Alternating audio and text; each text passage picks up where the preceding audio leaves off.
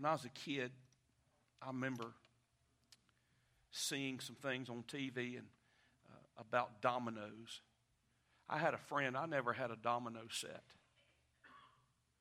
But I had a friend that had some dominoes. And I'd go over to his house, and every now and then he'd get his domino set out. And he had a card table. How many of y'all know what a card table is? And we'd set up those dominoes on the card table. And you know why we'd set up those dominoes? Just for the sheer pleasure of watching them fall. And that was always intriguing to me. It was mesmerizing to me. There's a term used, it's really in the mechanical world, and there's some individuals right here that are mechanical engineers even. And you understand this, and you understand far more than I do because my brain is not very mechanical. I'm impressed with it, but I don't understand things. But this is something I do understand, very simple. But it's the domino effect. And it really is a chain reaction. That's what we refer to as a domino effect. It's the cumulative effect produced when one event or one thing sets off a chain of similar events. It's the analogy of one domino falling and causing the other dominoes to fall. And so we call it the domino effect. And I could set up 1,000 dominoes. I saw something recently. I think someone had set up like 2.3 million dominoes. Now, first of all, let me pause and say this. Who in the world has time to set up 2.3 million dominoes? Not I, said the little worm. But anyway, 2.3 dominoes set up, and that whole chain reaction started with just one domino. Did you know that as you read your New Testament and as you read the Gospels, did you know that there is a domino effect with the gospel of Jesus? In fact, I want you to see one of the examples of that here in John chapter 1. Jesus Christ, his public ministry was beginning here. It's interesting that John's gospel doesn't mention the birth of Christ, because John's job is not to establish the humanity of Jesus. John's intent is to establish the deity of Jesus. And so it's often been questioned or asked, why doesn't John refer to the birth of Jesus? Well, because he does in a roundabout way in verse 14 where it says, and the Word was made flesh. In other words, Christ, who was pre-existent, eternally existent with God the Father, that he became flesh and dwelt among us. In other words, he became a man. And then we're introduced to the ministry of John the Baptist. Verse 15, John bare witness of him, of Jesus.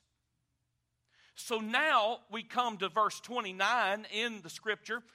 The next day, John seeth Jesus coming unto him, and saith, Behold, the Lamb of God, which taketh away the sin of the world.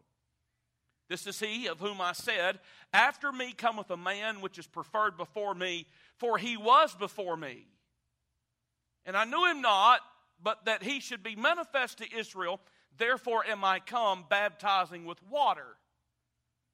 And John bare record, saying, I saw the Spirit descending from heaven like a dove, and it abode upon him, and I knew him not, but he that sent me to baptize with water, the same said unto me, unto whom thou shalt see the Spirit descending, and remaining on him, the same is he which baptizeth with the Holy Ghost.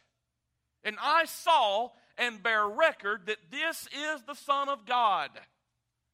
So John the Baptist is sharing this and speaking this, and he said that the Spirit of God told me that Jesus, the Messiah, the Lamb of God, is the one who the Spirit is going to come descend on him like a dove. I'm going to baptize him. The Spirit's going to descend on him. And that's going to be a sign that he is the Lamb of God. He's the Messiah. He's the one that has truly come to baptize you with the Holy Ghost.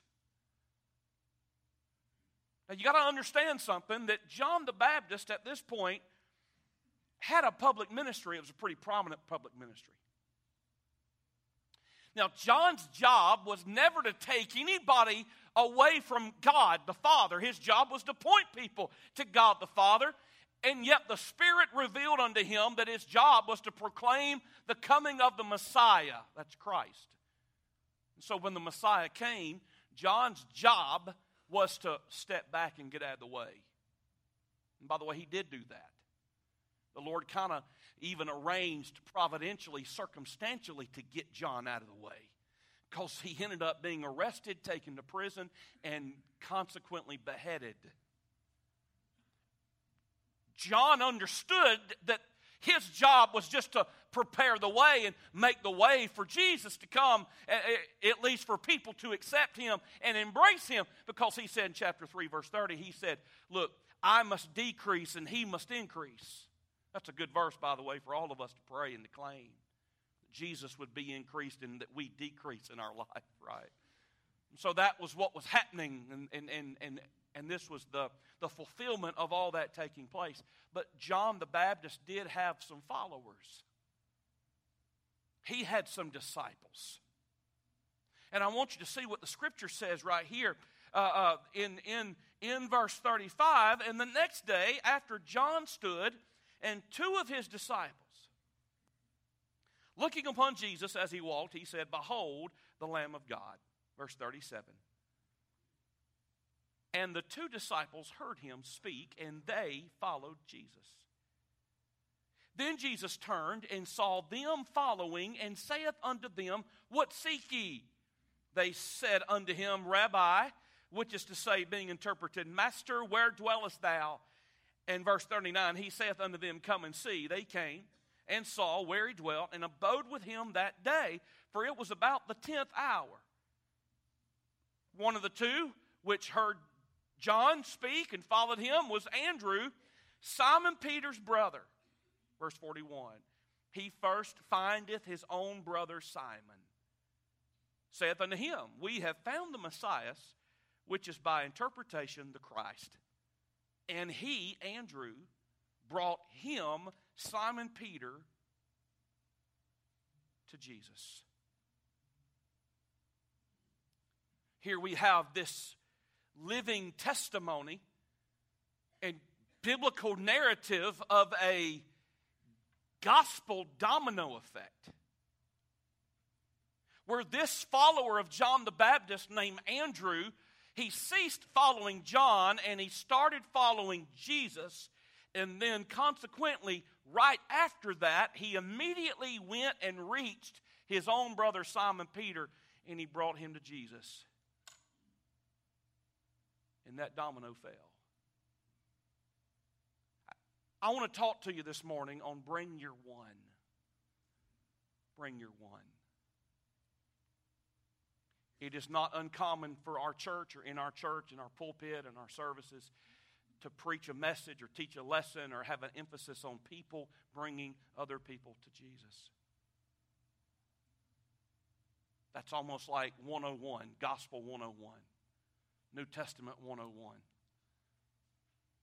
We've heard messages for years and years and years and years on us bringing people to Jesus. And I think sometimes, if I could be so bold and honest, I think sometimes we've heard it so much, gang, that it almost has lost its,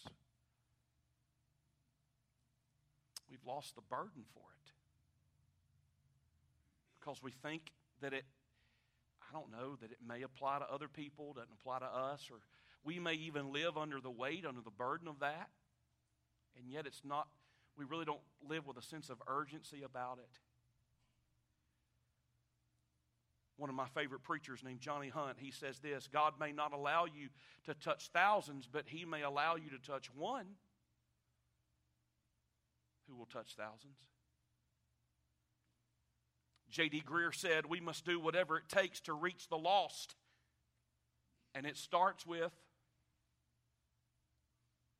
one.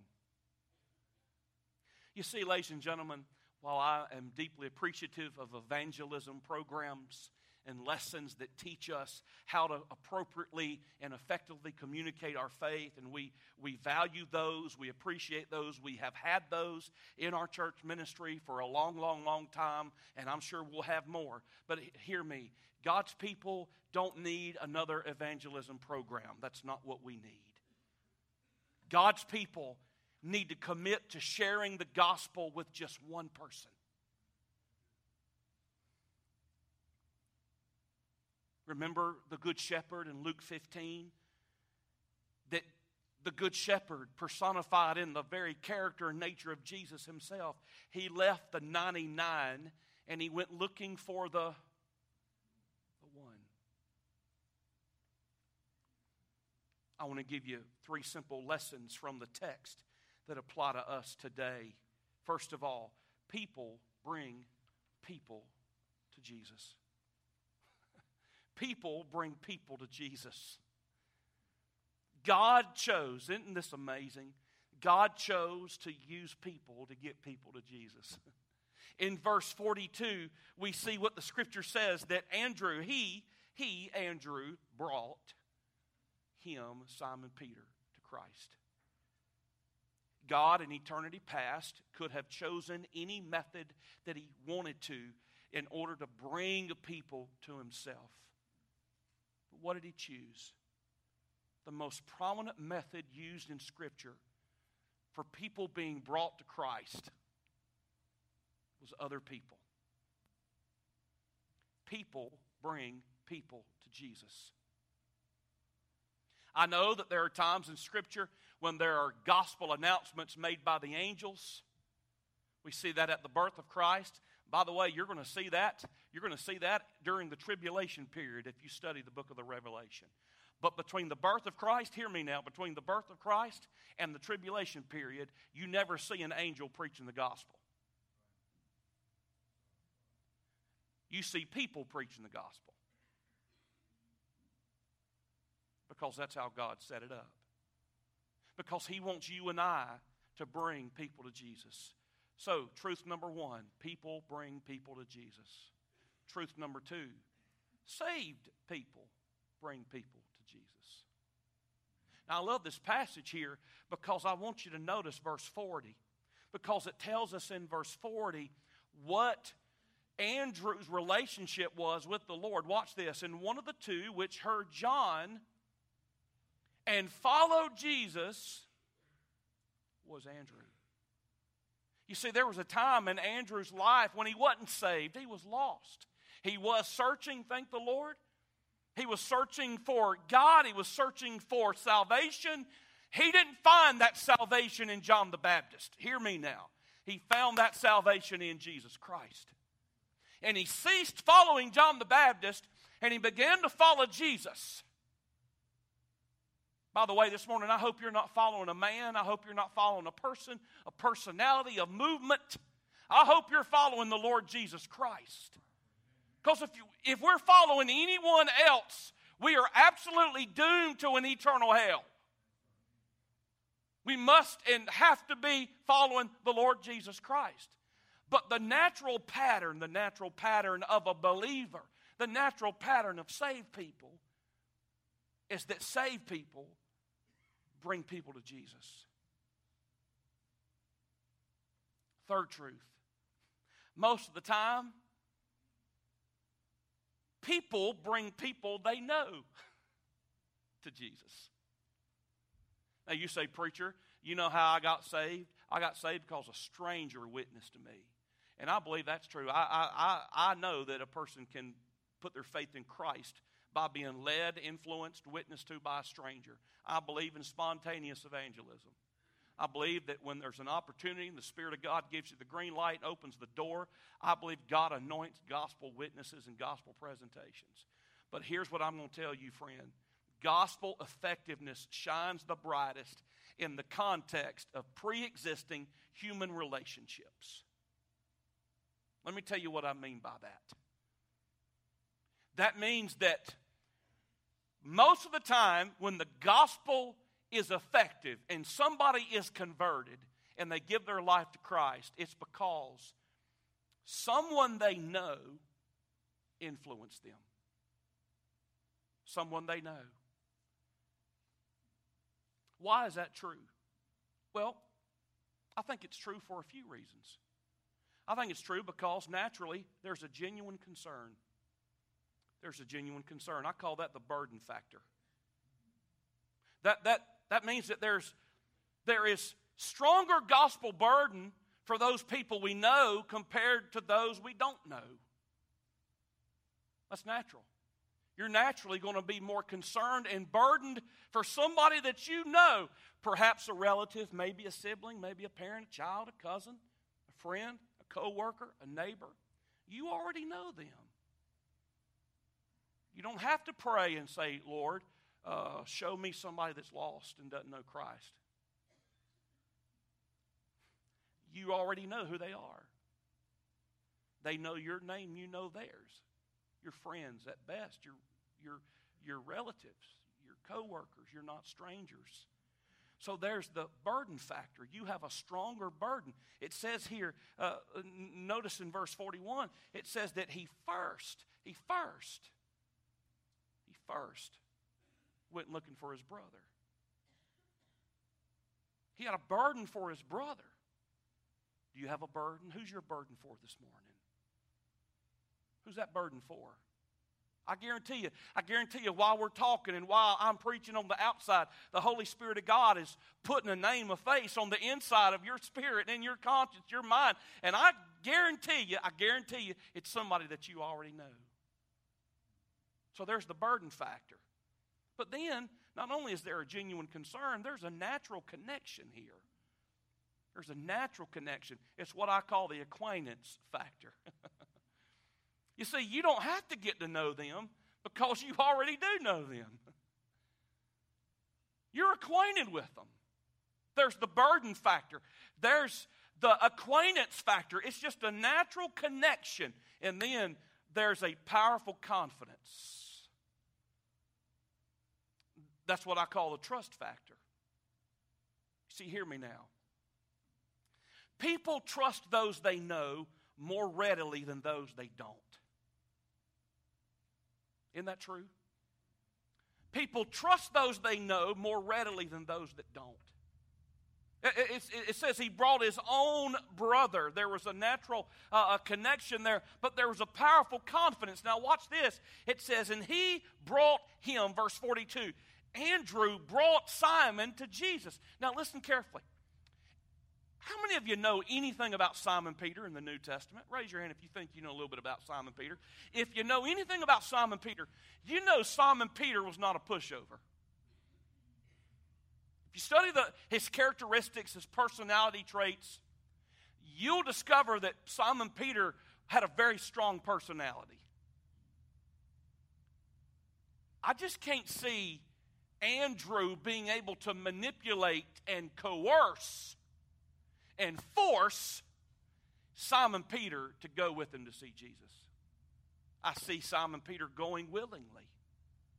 I see Simon Peter putting trust in Andrew as his brother. Oh man, my brother, surely he's not going to lead me wrong. I trust him. He's my brother. So what does he do? He goes along with him. People bring people to Jesus. Saved people bring people to Jesus. And most of the time, people bring people they know to Jesus. I look around the church today and I see individuals. I'm about to call some names. You're like, dude, great. I've always wanted to be in a service where the preacher started calling names. I'm going to call some names and use some names of some people in our church that some of you know, many of you know. But it's people that have been changed through the ministry of our local church. But it started with a domino. That domino's name was Alston.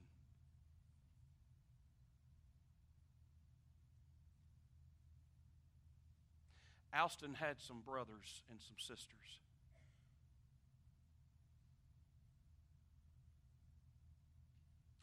Back in 1961, Alston had a burden for his siblings. And he told one of his brothers named Jackie, he said, I want you to come to church with me. And down when this church was first part of First Free Will Baptist downtown on Ash Street.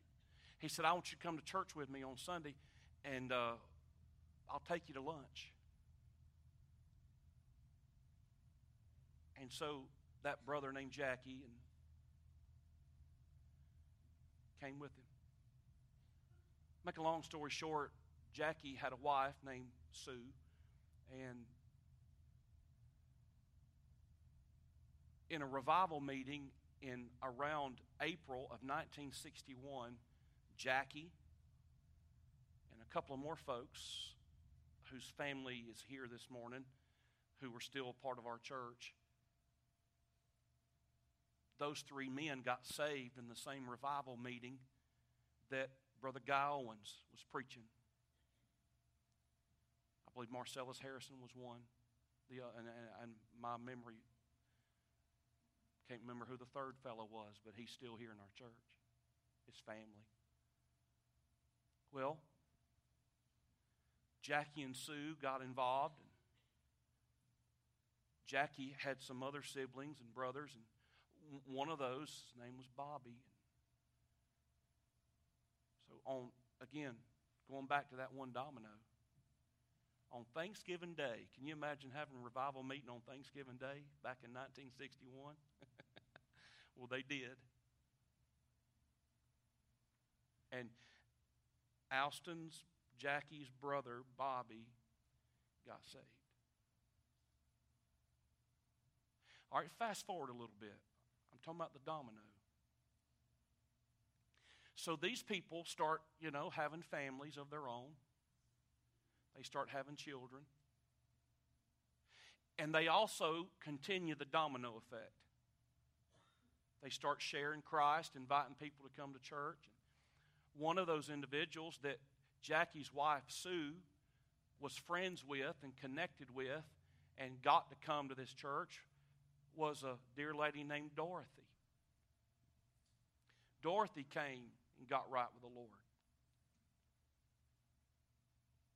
Dorothy has a husband, and his name is Harold, and they have children now, and now they have grandchildren, now they have great-grandchildren, and by the way, one of their grandchildren, their grandsons-in-law, is preaching his first sermon this morning at a church that he was just brought on staff with, and they got another grandson that's serving as a deacon and serving the Lord. And so Alston influenced Jackie and Sue. Jackie and Sue, the domino fell and influenced Dorothy and Harold. And Harold and Dorothy influenced their own generations, their own children and grandchildren, and now great-grandchildren for the Lord. But it doesn't stop there, because there's a lady sitting in our auditorium this morning named Cindy.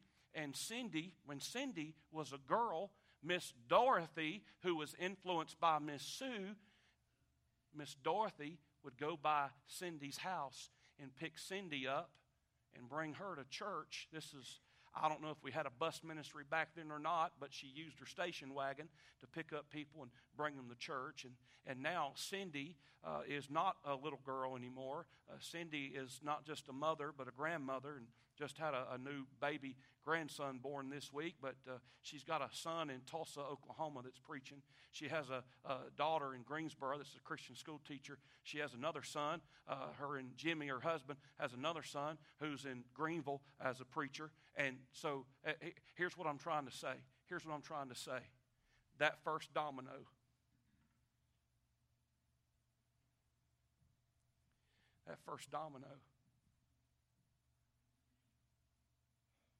started out with Alston. And now Jackie and Sue's son is a preacher, and their other sons are living for Jesus and serving the Lord. And now Bobby and Norma, their children, grandchildren, serving the Lord, serving Jesus. And what I'm trying to say is we could go on, and we could have people stand up in this auditorium. I'm not just trying to highlight certain families. What I'm trying to say is sometimes people wonder, man, those roots at Faith Church go deep with a lot of families, and it seems like that this family's connected with this family, and this family's connected with this family. And yeah, but there's a reason why. It's because for a lot of the people who are sitting in here, gray-headed, a little bit older than me, and maybe a lot older than me, do you know how and why they came to faith in Jesus Christ? Because somebody years ago, decades ago, got it on their heart just to be the first domino to fall.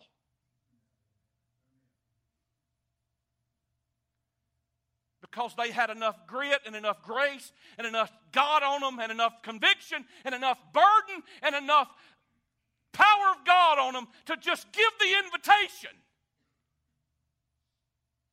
Hey, will you come with me? Will you come with me? Will you come with me? Will you come with me? Will you come with me?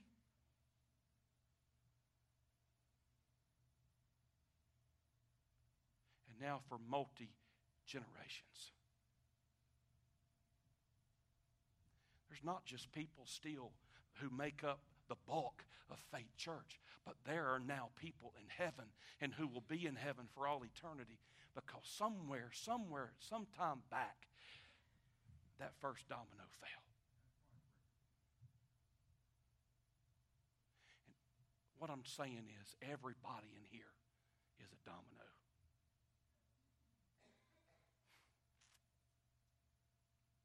You say, CP, did Alston realize back in 1960 that those different invitations would result in this? I don't know if he did or not. But let me tell you who did know it. Jesus did. You say, what does this have to do with me, preacher? Well, it's because on Easter Sunday this year, we're having Easter Sunday, and we're having a special emphasis. We're having 2 services that morning, and I'm going to prayerfully, before the Lord Jesus, I'm going to do my very best to preach as simple a gospel presentation as a human being can present. And I'm going to ask you to join us. When you came in this morning, you received a card that says, invite your one. It looks like this. Invite your one. I want you to grab that card. Will you? Take a look at that card. You see, everybody, watch this, everybody's been with me up to this point.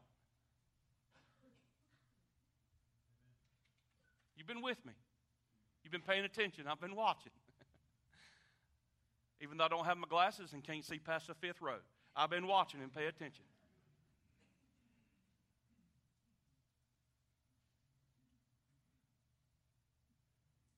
We're asking our church family to commit to just invite one.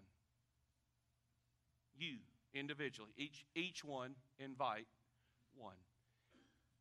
I've already invited my one. Hello, my name's Christian Powell, and I have invited my one. I have. I've got my one. Now, I'm not going to stop at just one, but it'd be a poor pastor that didn't set an example by getting at least one, right? I've already got my one. I want you to get your one. And we're going to get one. One. Now, everybody I'm looking at, you know a one. You know somebody. You do. You know somebody. I'm going to ask you. Let the Lord lead. Let the Lord help you. But let's go invite our one.